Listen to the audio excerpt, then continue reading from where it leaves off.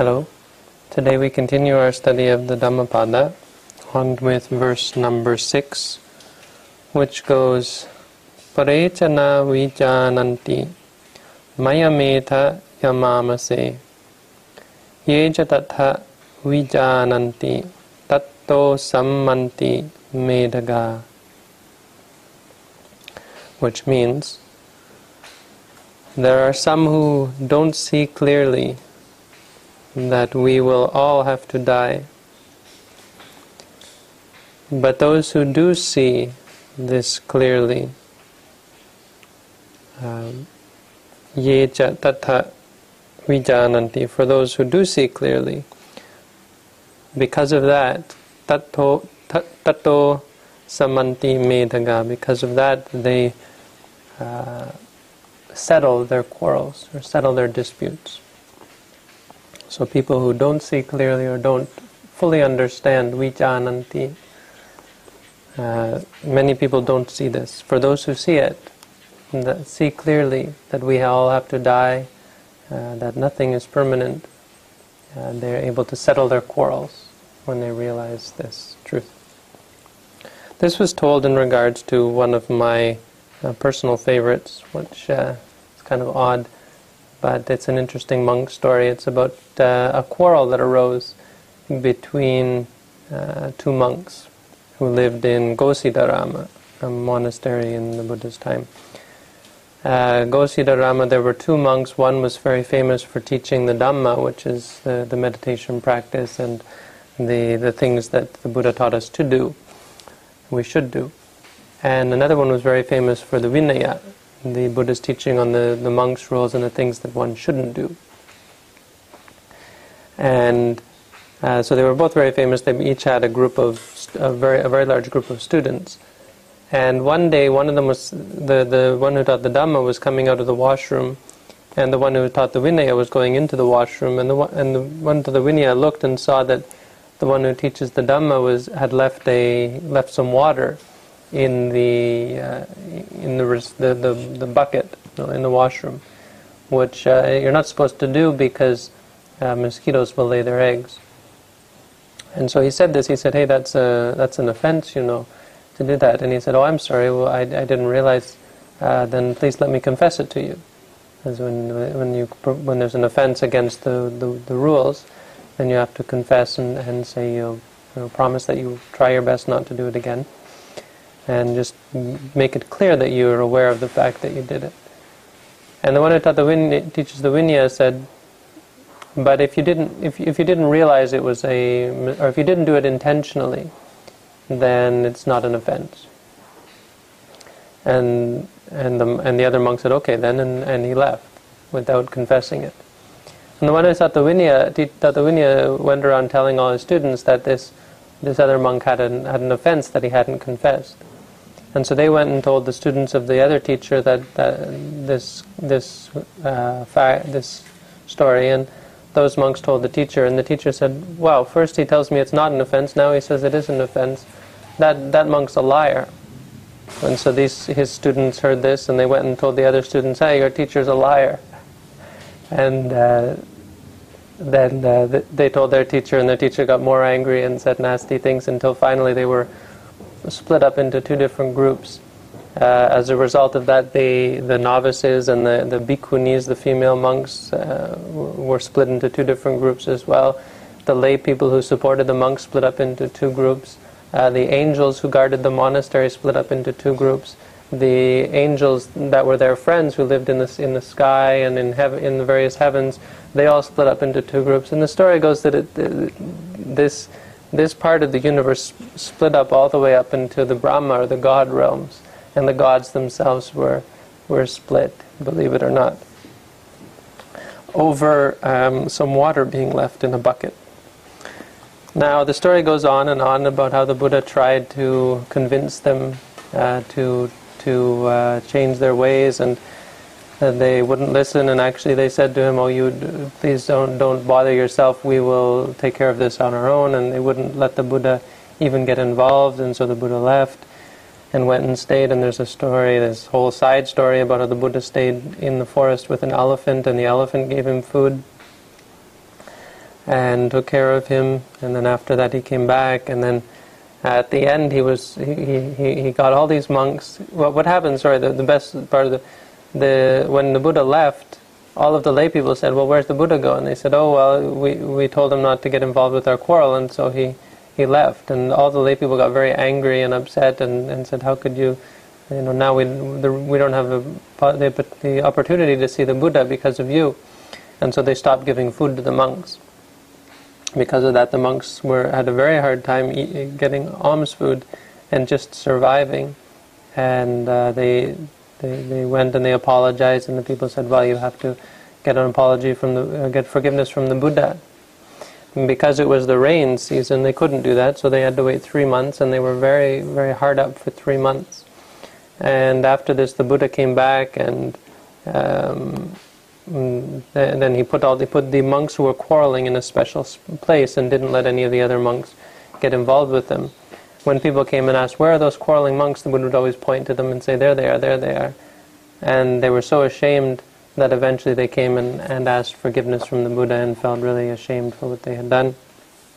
And that's when the Buddha told this verse. Now, the verse has, I think, 2 important lessons that we can draw from it. And the first one is in regards to death, which I sort of went into last time, but I'd like to talk a little bit more. The second one is about the importance of wisdom and understanding, and how understanding is really the key in overcoming quarrels and overcoming all suffering and all unwholesomeness, all evil. So first, in regards to death, it's interesting how the theory or the ideology, the teaching on rebirth and how the mind continues actually makes death an important event. And this verse kind of makes that clear in a way that we might not think of. The Buddha is telling us how important death is. And well, you think, well, if the mind continues, then how is it really so important? And the way it works is this: the body and the mind have they work together, but they have different characteristics. The mind is very quick. The mind in one moment can be here, the next moment can be there. It can arise and move very quickly from one object to the next. The body, on the other hand, is very fixed. And so our state of being in this life, on a physical level, is quite fixed, but on a mental level, it's quite fluid. So your mind can change, and if your mind becomes more and more corrupt, it can do that very quickly, and it can change from good to evil or from evil to good relatively quickly. And there can be quite a disparity, therefore, between the physical realm and the mental realm. You can be surrounded by good things and get lots of good and wonderful pleasures and luxuries, and have a very corrupt and evil mind that one would think this person doesn't deserve all of that luxury. But the truth is, this is because of the difference. The body is a coarse construct, and the amount of energy that is involved in simply the creation of a human being or of a physical construct is immense. And so it has a great power, this power of inertia, where you can't just stop that inertia. Now, some people, if they do really bad things or really good things, they might wind up cutting it off by dying. You hear about really good people who are killed because of their unwillingness to do evil and so on, or die because they're not willing to do evil in order to live on and so on. And you, of course, hear about evil people who do bad things and as a result are killed or die in unpleasant circumstances because of the way their minds are. But for most people, or for many people, the inertia and the power of the physical prevents the repercussions until the moment of death. Now, at the moment of death, the body is totally reconstructed. There is a period that goes where the mind leaves the body behind and begins this immense activity or work required to rebuild another body or to create another human being, starting at the moment of conception. Now, that of course is much more mental, and that the nature of that is going to depend almost entirely on the nature of the mind, or the set of the mind. What sort of work is the mind going to undertake? For most people, we're caught up in this programming of creating a human being and a human life, and so as a result, we'll be reborn as a human being. But you can be reborn in many different ways based on your mind. And therefore, the importance of, as we've seen in the past stories, the importance of settling our disputes in this life, and settling them in our mind anyway. Sometimes we can't stop other people from being angry at us, but most of greatest importance is that we are able to settle them in our own minds. And this is the word sammanti, which means to stabilize or to tranquilize them in our minds, to make it so that they no longer they're no longer a source of clinging. We no longer cling. We no longer regurgitate and go after and recreate this in our minds. So, which was obviously the case, the problem in the case with these two sets of monks, which is a real danger. And so the Buddha pointed out to them that this is really useless. This is really futile. And the reason people do this is because they don't see. They don't see clearly. So this is the importance of death, because it frees the mind to make choices again on a level that it's not free to in this life because of the inertia of its previous work in creating this being.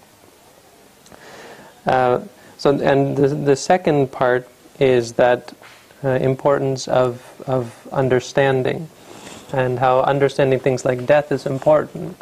On a meditative level, understanding the truth of birth and death as occurring on a momentary level is far more important and crucial, in fact, in freeing ourselves up from strife and quarrel and disputes and suffering. And I've said it before, but it's worth reiterating that this is really all you need to do to overcome your suffering, to overcome quarrels and so on. You don't have to go and apologize to the people. I mean, that's always a good way to overcome it. But on a general level, in regards to our clingings, in regards to our cravings, in regards to our attachments, all that needs to be done is to see it clearly. When you're addicted to something, you don't have to force yourself to stop or try to convince yourself that it's wrong or remind yourself again and again how bad you are for doing it. All you have to do is see the addiction clearly for what it is. See it objectively. Let it be. Let it come up. And when you see it for what it is, you'll let go of it. You'll have no desire to cling to it, because you'll see that everything ceases. So this Buddha's teaching on death was only the introduction. It's this reminder to bring the monks back to this idea that everything arises and ceases. Because once they can see that we die, they can see how futile it is. Why are we fighting? What are we hoping to gain? We can come out on top, as I said in the last video. But what does it mean to be on top? Because eventually we all die and we're put on bottom. And once they start to do that, then you can start to see that really, why would we cling to anything? And you start to be able to look at your clinging and see that when you cling to something, you hold on to it, it maybe brings you pleasure temporarily, but then it disappears. And what is the benefit? What is the gain that comes from that? When you see on a phenomenological level, experiential or moment-to-moment level, how everything arises and ceases, how this happiness, this pleasure that you're hoping to get is really actually bound up with suffering and stress, because it conditions the mind to want more and to strive more and to be stressed, and you can make yourself sick and uncomfortable, unwell as a result of the clinging. So when you practice meditation, when you look at the objects of awareness on a moment-to-moment basis, you're able to see that everything arises and ceases. Simply that seeing allows you to, it changes your whole way of looking at things. You no longer look at things in terms of the universe, in terms of us and them and I and me and mine and so on. So many of the points of reference that we take on an ordinary run-of-the-mill frame of reference are gone, are lost, are given up by someone who takes up this practice. You really change your whole way of looking at the world. And this is, I think it's important to pick up this word in this verse, vijananti, which is really the same word as vipassana. Vipassana means to see clearly. Vijananti means to know clearly or to understand clearly. But it's really the same word, and it has the exact same meaning. And it's really the core of Buddhism. And it's so easy when you read this verse to just skip by that and say, oh yeah, we have to think about death, and death is the most important. No, the most important is the knowing, the understanding. When you see, with death as an example, when you see that everything ceases, when you see, our quarrel, why are we quarreling when we have to die? It helps you see that everything ceases. When you see on a momentary level, here I'm clinging to this thing, why would I cling to it when it has to cease? When you're able to see things arising and ceasing, this is what the meaning is, when you're able to understand clearly that there is nothing in the world that you can hold on to, that lasts more than an instant. When you're able to see that it's futile to cling, and it's useless, it's unbeneficial, and actually it's a source of great stress and suffering.